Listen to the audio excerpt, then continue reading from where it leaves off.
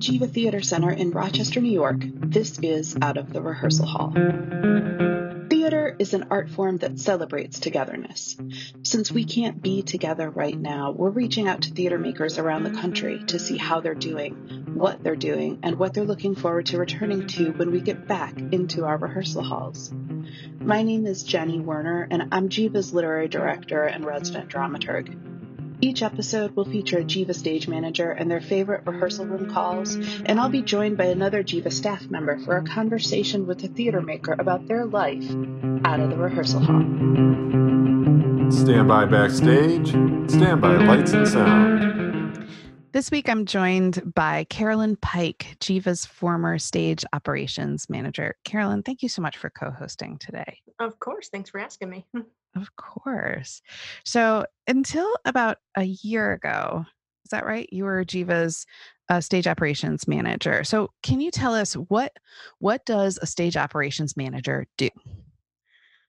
So the stage operations manager, as it was when I was there, was really in charge of running the deck during the shows.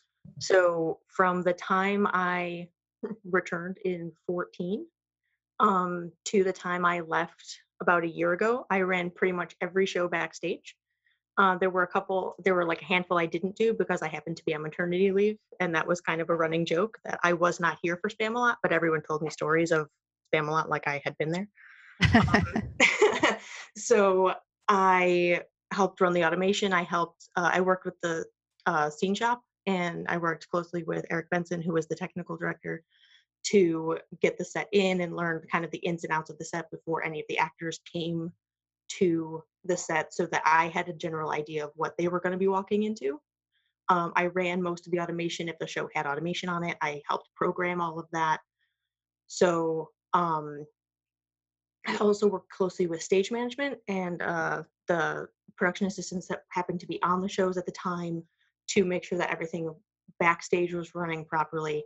And then I helped train any of the crew that came in. I also hired any of those crew as well. And what would you say, like, it may be hard to look to answer this question, but what would you say are the most sort of rewarding parts of that kind of job? It was actually really fun because my job was never the same from day to day. And it alternated every month or so because every show required different things of me backstage and what we happened to be doing. So, and then getting just to meet all the different actors that came through was great because I formed a lot of friendships and bonds. I'm still very good friends with several of the actors that had come through that I've worked with. And it was always really fun to have actors return that we had worked with in the past because it was like just picking up, and it was like old hat. We had already had a short, a small talk initiated already. So that was fun to kind of just pick up and see everyone again. Yeah, absolutely. And you sort of alluded to just a second ago, talking about being on maternity leave when, during some shows. Is it, and I know that part of the reason that you are no longer at Jiva is because you have two small children. And it's hard to manage a life with a family and theater. Can you talk a little bit about sort of what some of those challenges are? Yeah, the biggest, it was, for me, I was able to make it work with one. I had my first in the August of 2015, so I missed the beginning of that 2015-2016 season, which was Spamalot and Red. And it was hard. The hardest thing about just being pregnant backstage was like the morning sickness that you have, because you're constantly on your feet, you're constantly moving, and you don't really have a lot of time to manage that. Oh. But my husband works at Excellus, so he's like a 9-to-5-er. So it was actually fairly easy for us with one because I would watch our son during the day, and then he would come home. We would kind of do like a trade-off, and then I would go into work. So one of us was always with him. But we would only I would actually only see my husband on Mondays because I was working the rest of the week. Mm-hmm. So that was hard. And then with two, I just found that it was very difficult to manage because I had a toddler and a newborn. And just the time that I had to put in because the stage operations manager position is mostly nights and weekends. And I'm like, I want to be able to like see my kids and, not have to worry about holiday scheduling and all of that. So, it is a big time commitment on both sides. And I wanted to be able to really focus on one. And I didn't want my job to suffer because I was focusing more on my kids. Right. Right. It's such a hard decision to make. It was very hard because I've been, this is something that I've been doing since I just got out of college. So I've been doing it for over a decade. So like I've had a lot of backstage experience, and it was kind of a struggle kind of finding my way with one, and then with two I just couldn't do it. I just couldn't do the time commitment anymore. Yeah, totally makes sense. But I miss it. It's definitely a part of me, and I miss it like every day. Yeah, I can totally understand that. It's such a theater can be such a rewarding life, but it is also very demanding. Yeah. Well, our audiences at Jiva may remember that in the other Josh Cohen, which was a show that we did a couple of years ago, you actually were featured in the pre-show. And then also there was one particular performance where you were on stage for about 15 minutes in the middle of the show. I was. Can you talk about both aspects of that? So when we first found out that Steve Rosen was coming to do the other Josh Cohen, I was teasing him about how I wanted to rob his house. And then he decided to make that happen. So I was one of the burglars in the pre-show segment. And we should say that the story of the other Josh Cohen begins with the character of Josh Cohen returning home and discovering that his apartment has been robbed. That happens during the half hour leading into the show. That's right. So my show actually started half an hour during when everyone's coming in to be seated. And myself and my other robber, Silas Holtz, who is wonderful and has been in Christmas Carol forever, would come in, and we kind of just started taking stuff. We had, a very set routine of what we would kind of take when, and, we would get, whenever we came off stage, we would get calls from our stage manager. And if we had to like hold for any reason, we had to just go and improvise something else. And you had to improvise taking something different? Yeah, we had to slow down a little bit, or like, you're super out of time, just grab as much as you can and get out of there, because everything had to be gone by the time we started. So they just kept adding stuff to the set until we filled half an hour's worth of robbing an apartment. And people would come up to the edge of the stage and talk to us, and we would just have to ignore them. And they were like, hey, leave everything alone. And like the ushers would be watching us. It was very fun. But yeah, during one of the performances, if I remember correctly, the kitchen light opened up and the lid was like swinging, and like we heard the audience reaction. And because there was automation, I had a monitor backstage so I could see the video of the stage, and I saw it, and I had to go out there. And Steve was great about it because he didn't really know what was happening. So he was just kind of improvising with the audience when we were trying to fix it. And eventually I had to come out with a ladder and go up and get down the lid of the light fixture. And as I'm leaving, I just like turned around and waved at him. And he looked at me and he went, what, you didn't take enough of what was in the apartment? And I just shook my head when I walked up the stage. So we were able to play it off. But, we always hope that there's never that kind of a technical issue that I have to be seen, because I always felt that if you don't know that I exist while the show is running, then I've done my job correctly. And if I have to go out there and troubleshoot something, it's like a last resort, because I would rather not be seen. That's why I wear black and I'm not an actor. But on the other hand, theater is live. Yeah. And I actually think the audiences love it when something goes wrong and they have to, they watch theater artists, whether they're on stage or backstage or, in a booth that we don't even see. We see them sort of solving the problem in front of our eyes. And that's so exciting. Oh yeah. We had There was one show in particular that it actually happened a lot that I had to go out there and just troubleshoot everything because with when we did Good People, we had 4 interlocking turntables that had to Oh, turn in a yes. very specific order, kind of like gears in order to get them to work. And at some point, our automation system just didn't like it anymore. And I had to go out and I had to talk to our automation operator backstage to get them to turn, to get the right stuff. And you could hear the audience kind of murmuring to themselves. And then when everything got going, they would give us applause and they would be like, yeah, good work. And like people came up to me after the show at the bar and they were like, you did great. That was awesome. Thank you so much. So like they were super appreciative and they loved seeing us. But I'm like, it's just so stressful when Yeah, that kind of thing happens. I don't absolutely. want that to happen. And it just kind of puts a little added pressure on everything that's going on. Oh my goodness. Yes, it does. Well, speaking of added pressure, right now we are in a pressurized sort of situation. Yeah. This COVID-19 virus is making us all behave in different ways and sort of reinvent our lives. And I'm curious how your family is dealing with all of this. Uh my my poor 5-year-old, he doesn't understand why he can't see his friends at preschool. Oh, So that's hard. yeah. My youngest is 17 months, so she doesn't really know what's going on. She does, however, now recognize the sound my phone makes when we're starting to video chat with my mom. So she like hears the little jingle on my phone and she comes running over really excited because she knows that Graham is going to be on the other side of the phone. Oh, that's so sweet.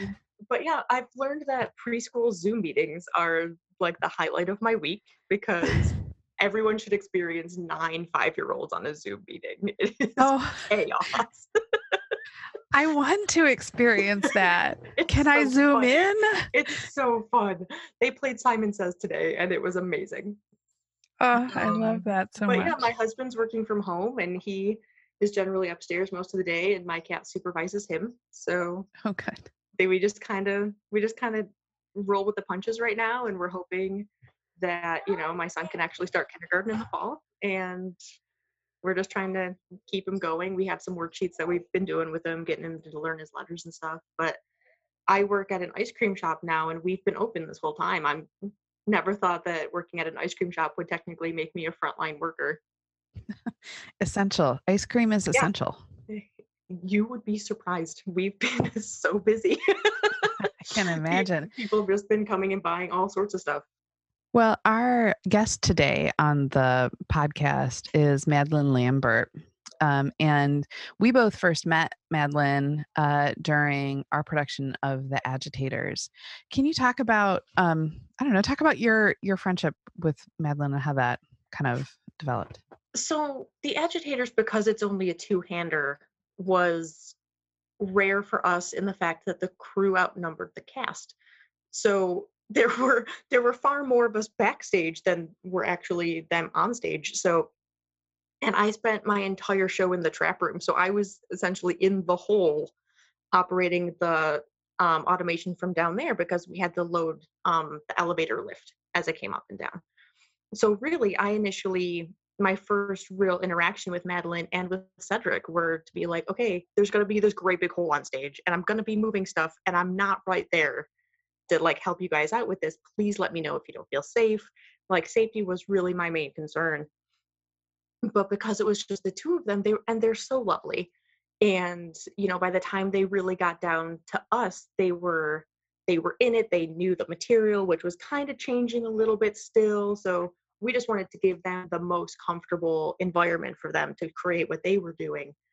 So we were very friendly, and Madeline and I just kind of hit it off right away. We're still pretty good friends. She was up, I don't know, in the fall sometime for a play reading, and we went out for lunch. And she loves seeing pictures of the kids, and she like stalks my daughter on Facebook because they're friends and they're gingers, so it's fun.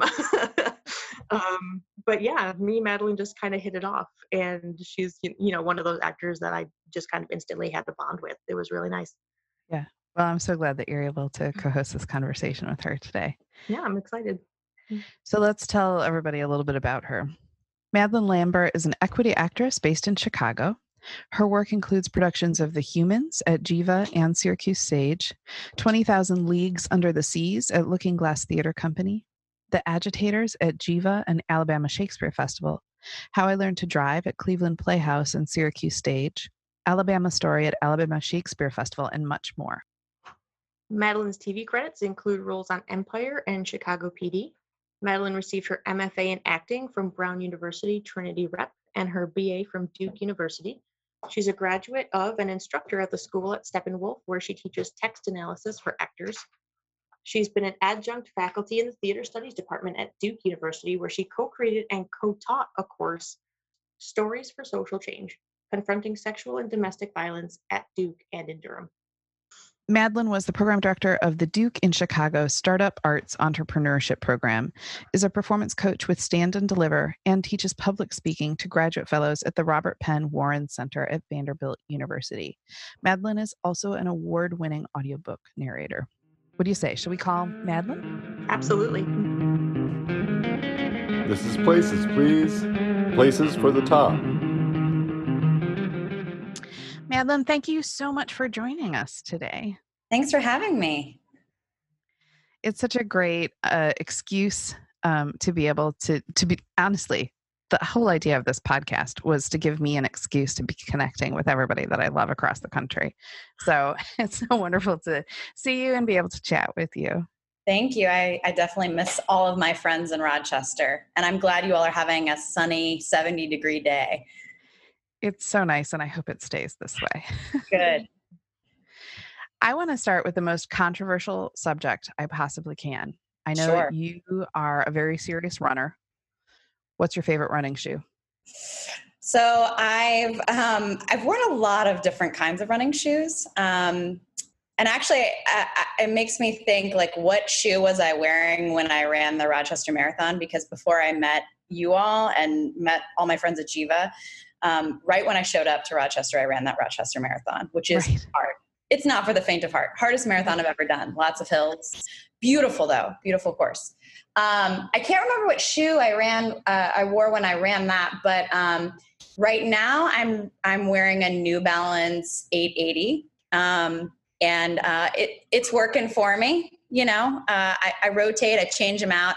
I'm not optimistic that I'll ever be a barefoot runner. You know, you see a lot of those like barefoot runners in marathon courses. And I don't think that's in the cards for me. Yeah. It seems really extreme. It is extreme. I mean, already running long distance is extreme. So why make it even more extreme by being barefoot? It's a great question. Yeah. One I will never know the answer to. Yeah. I know that marathon in Rochester goes right by my house. I'm right after that really hard hill in Irondequoit. I mean, where were you that day then? I needed you out there. I didn't know I needed you. I'm sure I was going, woo, you could do it. Didn't know each other yet. That's right. That's right. All right. Now that we've gotten that out of the way, everything else will be easy questions. So let's start talking about theater. Do you remember the first play you ever saw? You know, I do. When I was a kindergartner, I saw a play at Stage One, which is a professional children's theater in Louisville. And at the time, the artistic director was Moses Goldberg, who's a writer for young audiences. He's kind of known as the father of participatory theater. And it was a production of Jack and the Beanstalk. And I remember sitting on the floor because it wasn't really in like a proscenium kind of theater or any sort of like traditional space.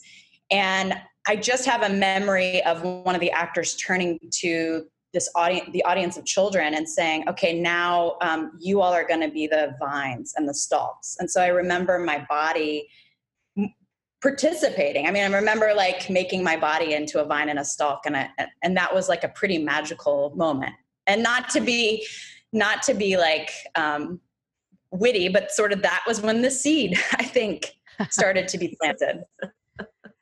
That's incredible. Yeah. What a great story. Yeah. It was, and that really actually, that experience sort of kicked off a longer relationship that I had with Stage One. And Moses actually years later would direct me in a production of William Gibson's The Miracle Worker. Oh, wow. And that was when I was in middle school, and that was a professional equity production, and it toured all over Kentucky, including rural coal mining towns. And I think that was really sort of the like, wow, this is my community, this is my world, because I was working with professional actors, and the relationship I formed with the woman playing Annie Sullivan was pretty singular. What's the most rewarding thing about acting for you? Oh gosh. I mean, there's the obvious, right? It's the connection with the audience. It's the liveness of it. It's the community that forms with the other actors on the stage. And not just the actors on the stage, but I think, Jenny, you and I have a special relationship because we worked closely together as an actor and a dramaturg. I mean, it's sort of that the whole community that, and you too, Carolyn. I mean, you worked on all the tech for the show that I did at Jiva. So the bonds and friendships that form are pretty singular and remarkable. And I would also say this is an odd answer to this, because I don't know if it's necessarily, when you think about satisfying, you don't necessarily think about how extraordinarily difficult acting is. And I think that's actually one of the rewarding things about it for me, is that I never feel like I've ever gotten it. Like I never feel totally satisfied in my work, or totally satisfied in what I've done. And that, I think, propels me to sort of stay rigorous and stay present and really think about what being in process means. I think for a long time I thought about process as what happens in the rehearsal hall, and then it sort of like siphons off and stops and becomes about performance. And now I really try to think about how I'm in process from, the audition through the run, through the sort of like end of that chapter, end of that production. Yeah. That's great that sort of, that propels you forward, that search for getting it, for being better and better, that continual, it doesn't stop. It doesn't stop. And I think that's actually why I started doing marathons, because there's a real correlation between, I'm never going to run like a 2:35 marathon, right? But I can always sort of like be in pursuit. It's sort of the journey and the endurance of it and the longevity of it that those two interests of mine, I think, really speak to each other. Yeah, that's great. Talk a little bit about, if there was something from your training that was really helpful in getting you, I don't know, to have that kind of outlook, to that continual reaching. I mean, there's so many, like if I'm thinking about my training from a technical point of view, there's so many things that I can touch on. But even beyond training, I think being curious about the world is critical. You can sort of like sequester yourself and just read about acting and read about theater. And I don't know that I think that's important and critical, but I don't know that totally serves you as an artist. I mean, reading the news, having interests, like I have interest in medieval Renaissance studies, like, and I know that's weird and nerdy and esoteric, but like reading about that sort of fuels me. While I've been in quarantine, I'm taking this Coursera course on like medieval women's spirituality.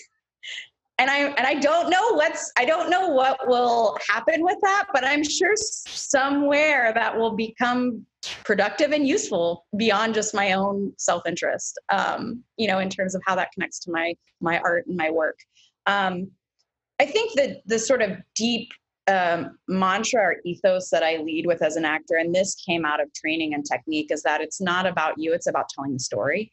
And I think as actors, it can be so frightening, scary, frankly, to do what we do. And it takes tremendous courage. And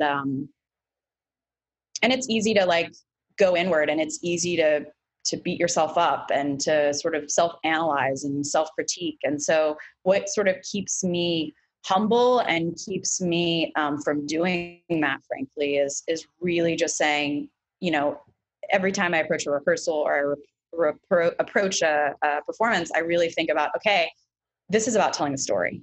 There's no room for like my ego and whether I'm a good actor or a bad actor. I've just got to tell the story. So you're also a teacher. I am. And you've been teaching classes for Duke University as well as Steppenwolf. How did you start teaching?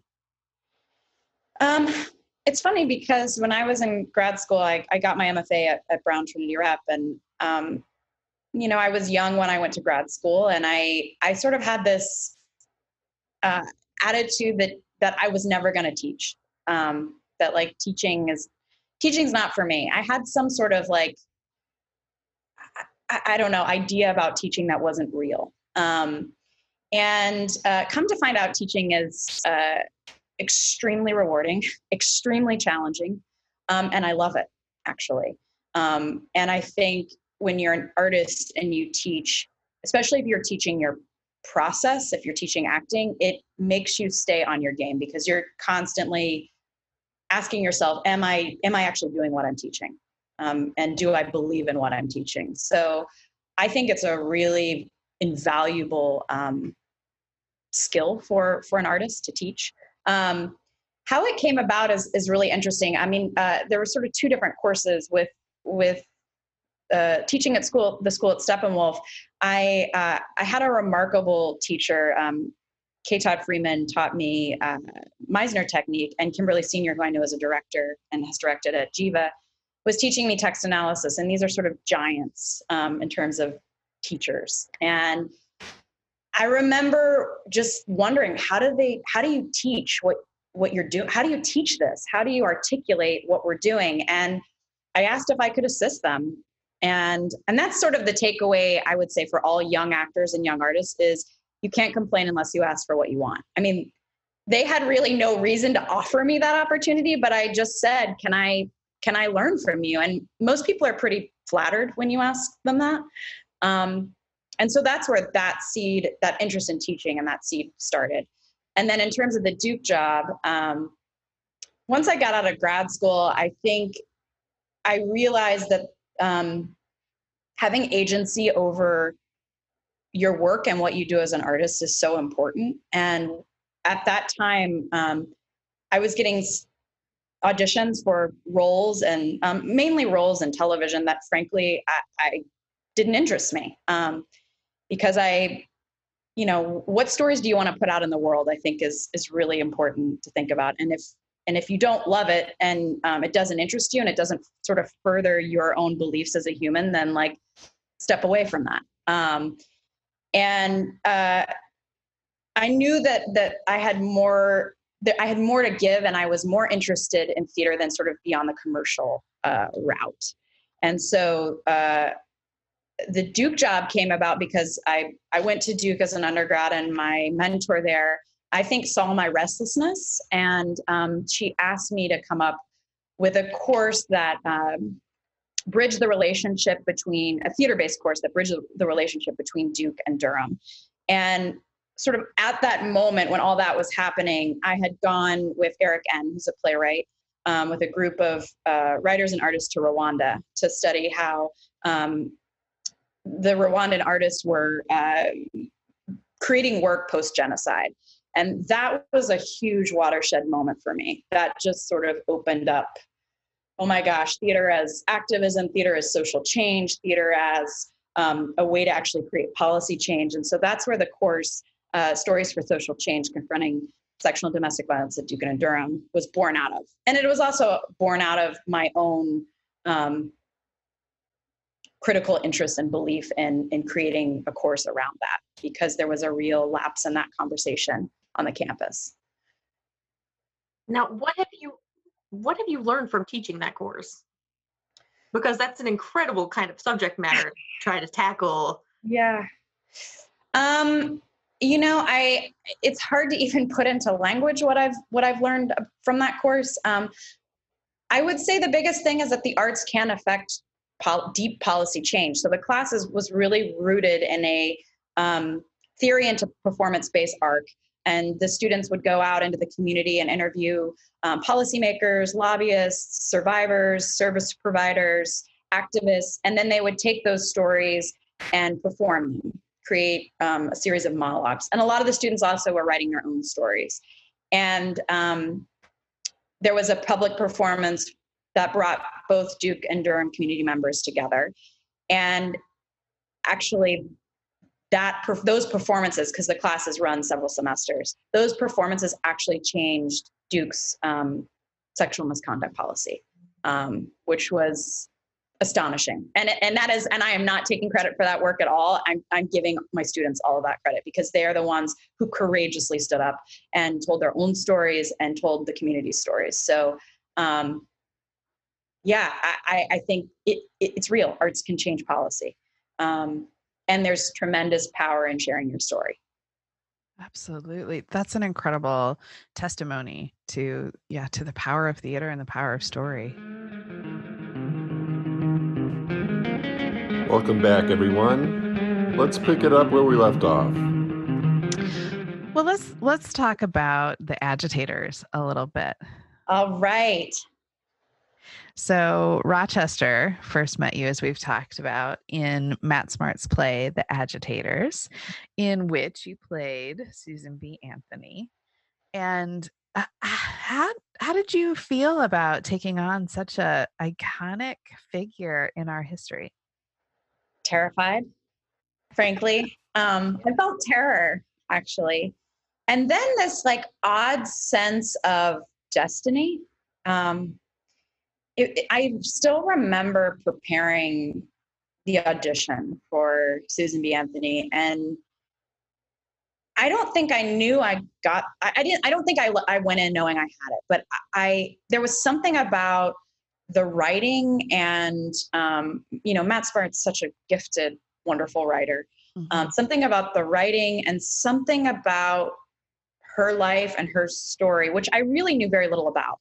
Frankly, when I was preparing for the first audition for it, but there just felt like this connection, like I was working on something at the right time in my life, and it might have been because I had been teaching at Duke, and I sort of had this activist identity that was really sort of cementing for myself, and a real understanding, like I said earlier, about having agency over the stories I tell. And I was like, oh my God, this is what I'm supposed to do. I'm terrified, but this is what I'm supposed to do. And then when I met Matt and I met Logan in the audition room, we all, I think, sort of knew, like, okay, we've arrived. This is right. This is right. This works. So terror and destiny are the two words I would use to describe how I felt. Destiny is not really a feeling, but I think you know what I mean. Yeah, that's incredible. Now, did you feel, once you found out that you got the role, did you feel any added pressure having to perform it in Rochester, where she was from? That's a great question, Carolyn. I think I had no idea how much of a rock star Susan B. Anthony is to the city of Rochester. And I think, thank God I didn't. I was like, oh, her house is there. And she lived there, but it's history. Like, I don't know. People will be interested in it. But I mean, the city of Rochester turned out this production. And, it's almost a cult. Especially when you go to the Susan B. Anthony house. I think that was the first time, honestly, when I showed up there, I was like, I am absolutely not telling them that I'm playing Susan B. Anthony. As soon as I walked in there, I was like, oh, these are serious people. I am not telling them this. But honestly, it was pretty incredible to do it in Rochester. I mean, that was life-changing in a way, because I think, talk about community stories. I mean, talk about civic pride, and it was Rochester's story in a lot of ways. Absolutely. Well, and it certainly helped that we were doing it in 2017, which was the 100th anniversary of New York State having, allowing women to vote. And so that was certainly part of the the excitement around it for sure. And yes, Rochester loves Susan B. Anthony. How Mhm. did you prepare for the role? So I was extremely critical. The relationship that I had with the dramaturg, who happened to be Jenny Marner, you. And I'm not, this. I know you're super humble, Jenny, but truly, I feel like the partnership that we had was invaluable to shaping the role. I mean, there's so much content, there's so much research, and in a way, I think as an actor, you can feel overwhelmed by how much material there is, and to have a dramaturg really sort through that and help you determine what research and what content is in direct relationship to the play and to the story we're telling, because ultimately at the end of the day, I'm telling the story that Matt Smart wrote. Right. And so all of the research will certainly inform it, but the specific research that's related to the journey and the arc of the play was really most helpful. And then, going to her home, going to her gravesite, I mean, seeing Pepsi Ketavong's Let's Have Tea statue and understanding that was Matt's source of inspiration to write this play. I mean, all of that, the primary sources, the books that I read, all of that informed my work. And then, I looked at Cedric Mates, who was playing Frederick Douglass, and you sort of have to trust that all of that work is there and then let it go, because you have to be present as an actor and you have to respond to your acting partner in real time. I'd also say that, Cedric and I have a pretty deep bond. He's one of my best friends, and we met doing this show. And I think the conversations that he and I had throughout the process, and by process, I mean rehearsal through performance. We had really deep conversations about gender and race, and those, I think Frederick and Susan did too, frankly, so there was a parallelism that was happening throughout the process. Now, not long before all of this COVID-19 took over every aspect of our lives, yes, you were down in Alabama at the Shakespeare Festival doing the same role with Cedric again. Mm-hmm. How was it like to return to the role with Cedric opposite you down in Alabama? It was, it was, and I will say it wasn't just Cedric. Logan Vaughn was directing it. Matt Smart was there for most of it. Jenny was able to come to opening, which was awesome. And the designers, with the exception of the sound designer, everyone wanted to come back and do the play, which I think speaks to the power of this story. That everyone was like, okay, I prioritize this project. When we did The Agitators in Rochester, that was when the Me Too movement was really gaining ground, and Harvey Weinstein, all of that was coming out. Survivors were telling their story. And so for me, the thread that was really sort of resonant and loud was the story about gender and women, and that was really, really present for me. And not to say that when we did the production in Alabama that wasn't there. That was there, and then the thread about race was really loud, largely because performing at Alabama Shakespeare Festival in Montgomery, that is where the Equal Justice Initiative is doing their work, where the Truth and Justice Memorial is, where the Legacy Museum is. And so it had a totally different resonance based on our moment in history and based on the city of Montgomery. So it was actually really powerful to go back to the play.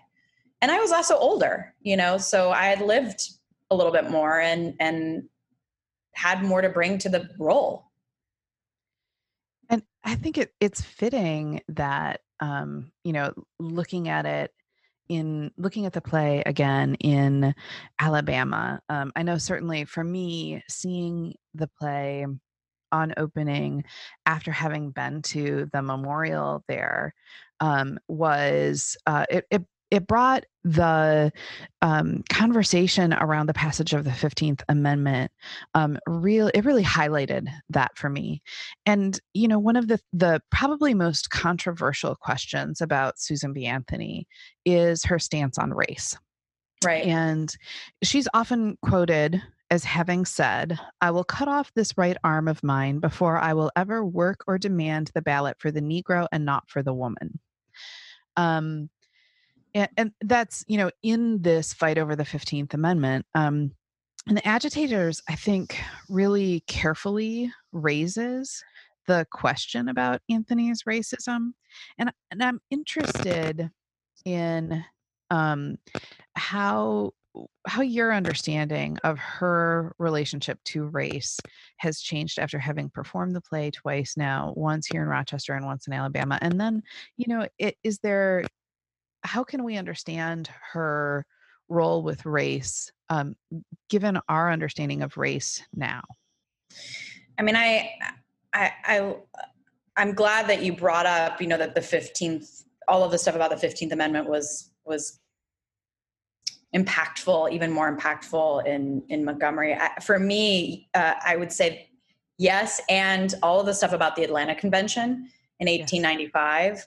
That had a whole other, it is the last scene of the play before Frederick dies. I mean, that had a whole other echo and resonance. And I would say that the audience, actually, the way the audience was listening and responding in that scene was different when it was in Montgomery.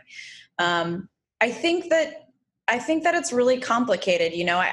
One of the things, and I was certainly like going into this whole process, you think about her as such a iconic idol feminist, and you sort of, as you investigate her more, you realize she's complex and flawed. And frankly, the play taught me in studying her life, in building my version of her, in working with Frederick, it taught me to sort of dismantle my own gender and racial biases. And it's hard work, and it's uncomfortable work, and but it's critical work, and it's necessary work. And I think you're right, Jenny, that like the play does a good job of exposing that.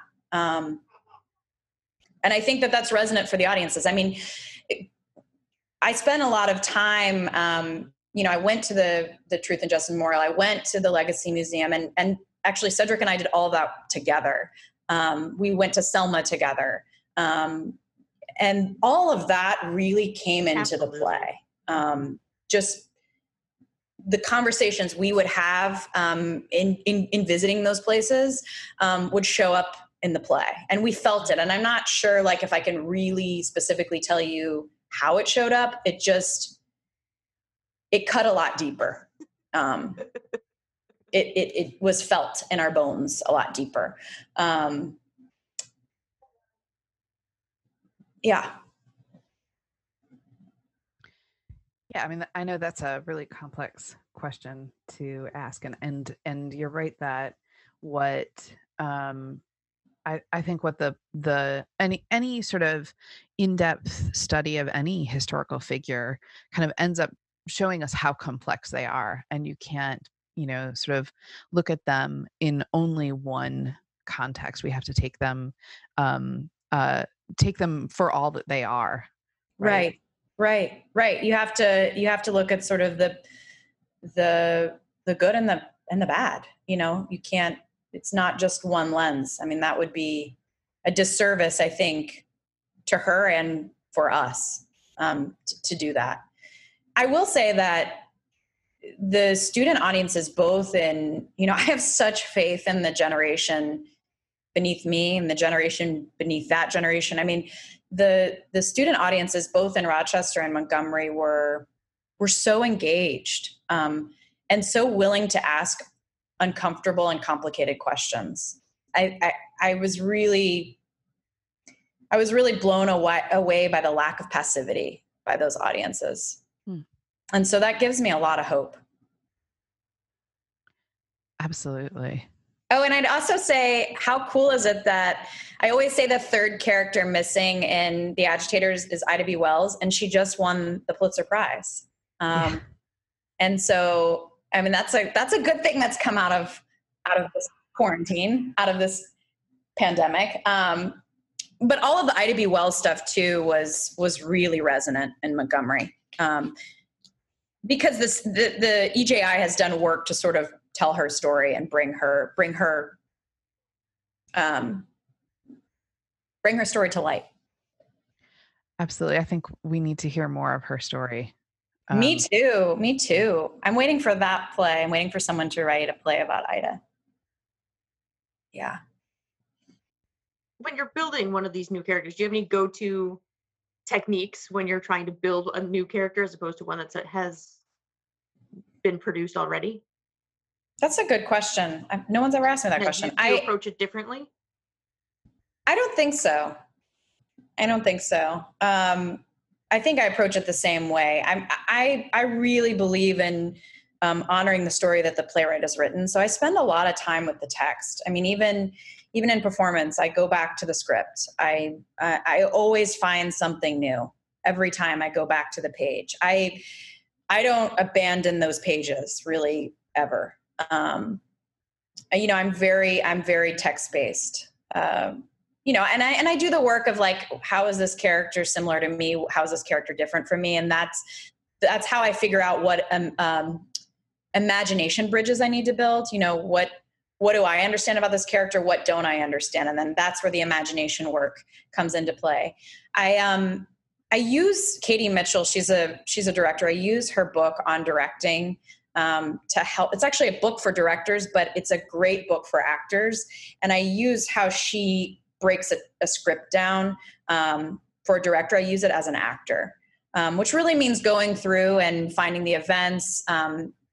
She talks about facts and questions, like what are the facts that have happened even before the play for the character, and then what are the questions. And it sort of keeps you as an actor from being a playwright, because I think it's really easy, especially when you're a young actor, to be like, oh, I'm going to think about what this character has for ice cream and for breakfast. And you're like, well, maybe, okay. I mean, sure. But like, there may be other productive things to think about. So I love her book. And I really turn to that. And then I always think about the character's deepest wish. Like, what is the thing that drives the character, that keeps them up at night? And that, all of the work in the storytelling should be aligned with that deepest wish. And then you do all that work and you show up in rehearsal and are willing to let it go. That's the hardest thing, right? Being willing when you walk into the rehearsal room to sort of adapt to what happens in the room. Absolutely. I mean, but there's this, when you're a young actor, there's this idea that like, okay, I'm cast in a play. So I'm going to read it and show up and just be like an open vessel, right? I'm just going to do whatever, happens in the room and whatever the director tells me. And when I teach, when I teach text analysis at the School at Steppenwolf, I think that that's actually a real surprise for people, that like, oh no, like you can do a lot before the first rehearsal. There's a lot of work that actually has to happen, before you go into the room. I think most directors, at least the directors I've really loved working with, appreciate an actor who has a point of view and an opinion and has gone through the text and culled it and actioned the script and, can start from a full place as opposed to a place of just sort of neutrality. Yeah, absolutely. And there's also, I feel like sometimes when you come into the room with that full plate, there's a kind of magic that can happen in the rehearsal room where you discover things because you're drawing on something, but then you also are drawing on the people around you and the work that they have done. Absolutely. Have you ever had an experience where something magical kind of has come about in the rehearsal room, some new exciting discovery that that changed the way you thought about the character? I mean, all the time. And it's not necessarily like, sometimes the smallest revelations, are the most critical ones. I mean, it's not necessarily like yes is the answer to it. I mean, all the time. I'm trying to think if there's a specific one I can give in the agitators. I mean, you were in that room, Jenny. I mean, I feel like it was like constant. I feel like it was daily, because we were all sort of investigating and unraveling and figuring it out.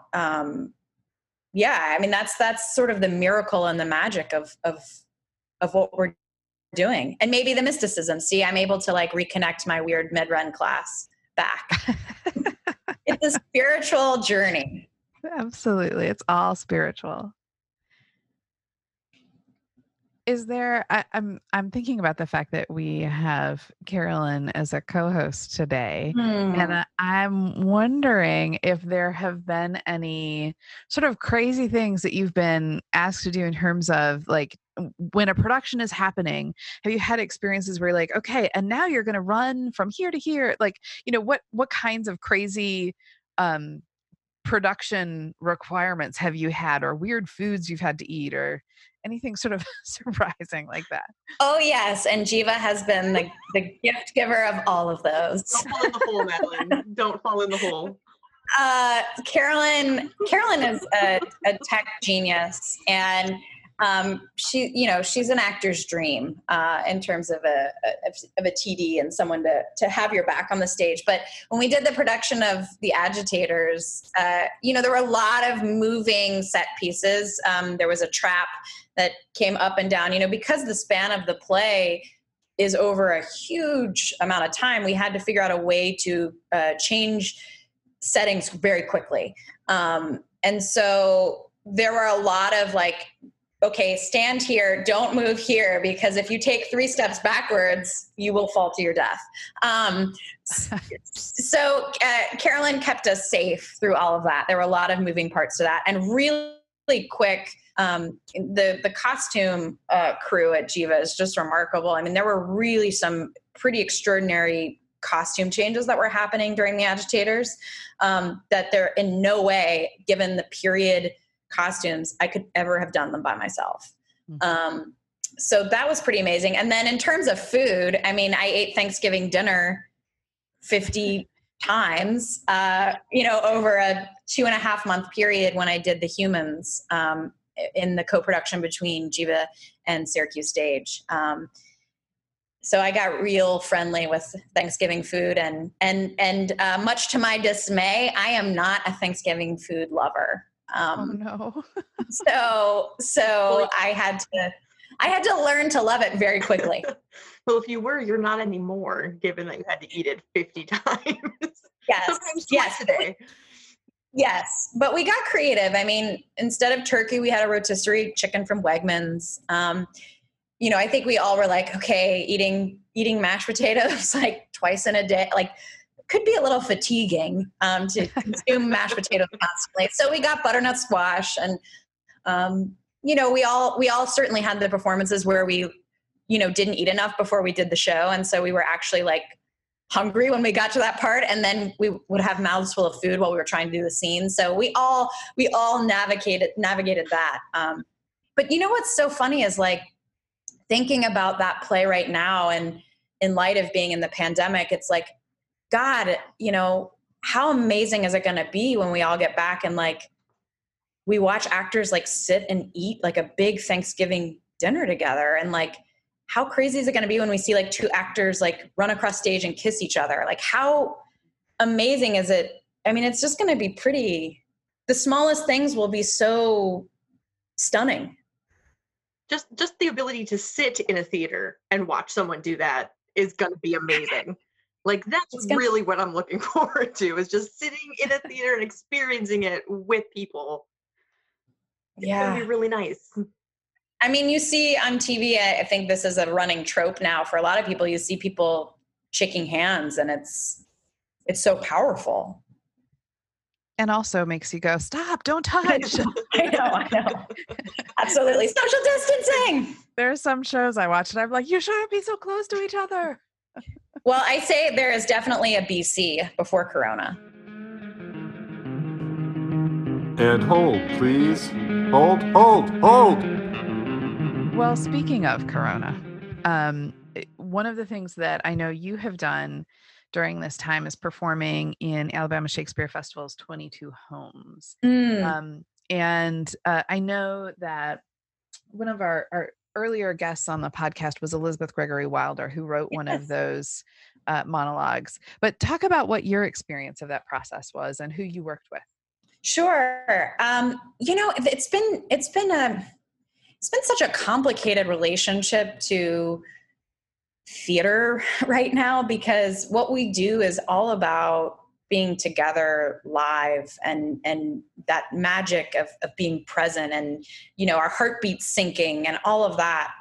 And so it's been frustrating that I think there is this sort of rush that we all feel as theater makers to like produce something and make something and then like put it out in the ether and into the internet. And, and I certainly understand the impulse because I have it. And then I also think that there's a lot of value in being still and knowing that it'll come back, and that when theater comes back, it's going to be really exciting and unknown and interesting. And I don't even know what it's going to be. So I think it's, it's a complicated time for theater makers, but I will say one of the things that was so great about 22 Homes was just the realization that collaboration can really happen. Theater collaboration can happen over a digital platform. It was really great. I collaborated with Daryl Fazio, who's a Atlanta-based playwright. And I'd never met her, and it turned out to be like this like lovely friendship. And she sent me plays that she's written, and, she learned about me as a theater maker. And so that was such a sort of cathartic release for me to just collaborate and talk to another artist and to meet an artist I had never met. I mean, that's something exciting that I think can happen now is we can meet other artists, meet new artists. Our circles can broaden. The idea of that festival was that the playwright, they were all Southern playwrights. Elizabeth Gregory Wilder was one, Lauren Gunderson, Will Arbery, Quentin Corkrill. I mean, it was a really sort of wide smattering of Southern playwrights, and they wrote a monologue based on the theme of home, and then the actor performed that monologue. So it was nice to feel, that I was flexing my muscles, and nice to be in conversation. Do you have any hopes of what's might happen once we're allowed to return to creating the arts that we're so longing for right now? Oh, I think we have to have hope, I think that's what's going to get us through. I mean, I know that I'm grieving. I think we're all mourning in some ways for the jobs we've lost. There are jobs that I'm not going to do because of the pandemic. We are in a period of mourning, and I think sometimes when you're grieving, it can be really hard to process in the moment. It's hard to sort of see it through. But I have tremendous faith in the arts. I have tremendous faith in theater. It's resilient. It's survived a lot. And if we've learned anything from these really difficult moments in history, I mean, there's usually an artistic explosion that happens. If you think post-World War II, if you think, of all these sort of like large moments in history, there's a real spirit of innovation that comes out of it. The form may look a little bit different, when we get back to the theater, like where audience sits and how actors are in relationship to each other. I mean, I think we can sort of it's easy to say, no, I want what I had before because it feels good and it's comforting, but we have to be courageous and brave and step into the unknown, because I think we're going to find some pretty cool things. I mean, the bones and the foundation of theater will always be there, but I think it's going to be uncomfortable too. I mean, we're right now in our culture and in our society, like a lot of inequities are being exposed, and that's part of the grief and the mourning. And I think some inequities and difficult conversations are being exposed about theater. And the theater as theater artists and theater institutions either have to run towards those conversations that are difficult, or turn away. And I think the ones that move towards the difficult conversations are the ones that are going to survive. Yeah, I think you're right. What are some of the inequities that you're seeing most clearly right now? I mean, I think, I mean, so many, I mean, in terms of like people, the mile long lines you see for people needing food, the unemployment. I mean, it can go on and on and on. I mean, that's a whole other 5-hour podcast that we do. I think Totally. if we're looking really at theater, there's a lot of conversations around, what do institutions need? Well, also, what do artists need? What do the individual Absolutely. artist communities need? And that can't be forgotten because we can't make theater without the artists. I'm encouraged, though. I think there's going to be conversations around fair wage. I think there's going to be conversations, I know Actors Equity Union is really stepping up and having hard conversations. I think programming is going to have challenging conversations. It's a critical moment for all of us, from the administration to the artists. And the deepest, wildest dream I have is that, the federal government and then there's sort of a national response to the arts. That's the biggest dream I have. And maybe I'll see it happen in my lifetime. I love that optimism and that hope.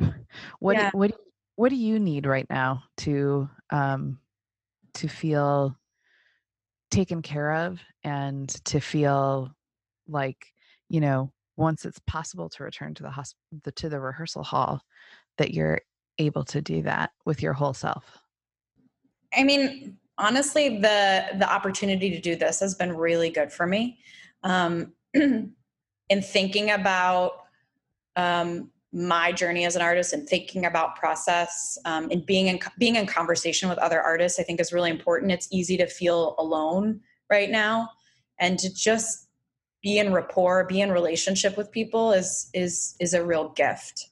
More of this, more conversation. And are you finding joy in something right now?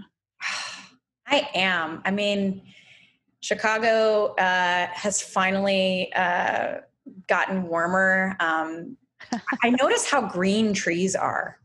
And I notice, I just noticed spring for the first time in a more profound way. Nature keeps going. And I think when we're we sort of have to be still right now and be a little bit quieter. And so the wonder that the world keeps going, that the seasons keep changing. And, a lot of people say they hear birds more. And I think that that's true. I hear birds in a new way. I look at the sky more. In Chicago, there's a breed or species of birds that has come back to the lake that hasn't been there in years upon years. And that just makes me want to weep. So that's joy to me. Absolutely. That's so joyful. Well, thank you, Madeline, so much for being a part of this conversation today, and for joining Carolyn and I for this podcast. It's been a really wonderful, wonderful conversation.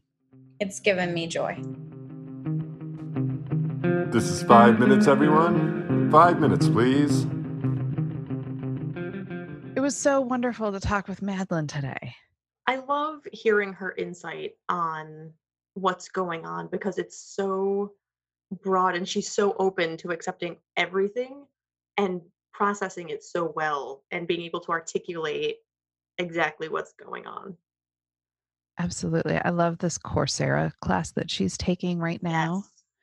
Yes. And the fact that, one of the things that she talked about was sort of feeling like you're never done. You're always improving. And I think that's clear in what she's reading and thinking about, even during this time when we're all in our remote homes. Yeah. And I think that's going around a lot right now. Like, how can, we can't necessarily see one another, but, a lot of people right now, including myself, we're spending a lot of time going, what can I improve just small things before being able to go back and rejoin the world, I guess. Yeah, absolutely. And, you know, it was great to talk about the agitators again. You know, it's been a couple of years since we produced that play here at Jiva, Yeah. and just wonderful to think about the play and those characters and to think about what they mean to us right now and the questions that we can ask because of it.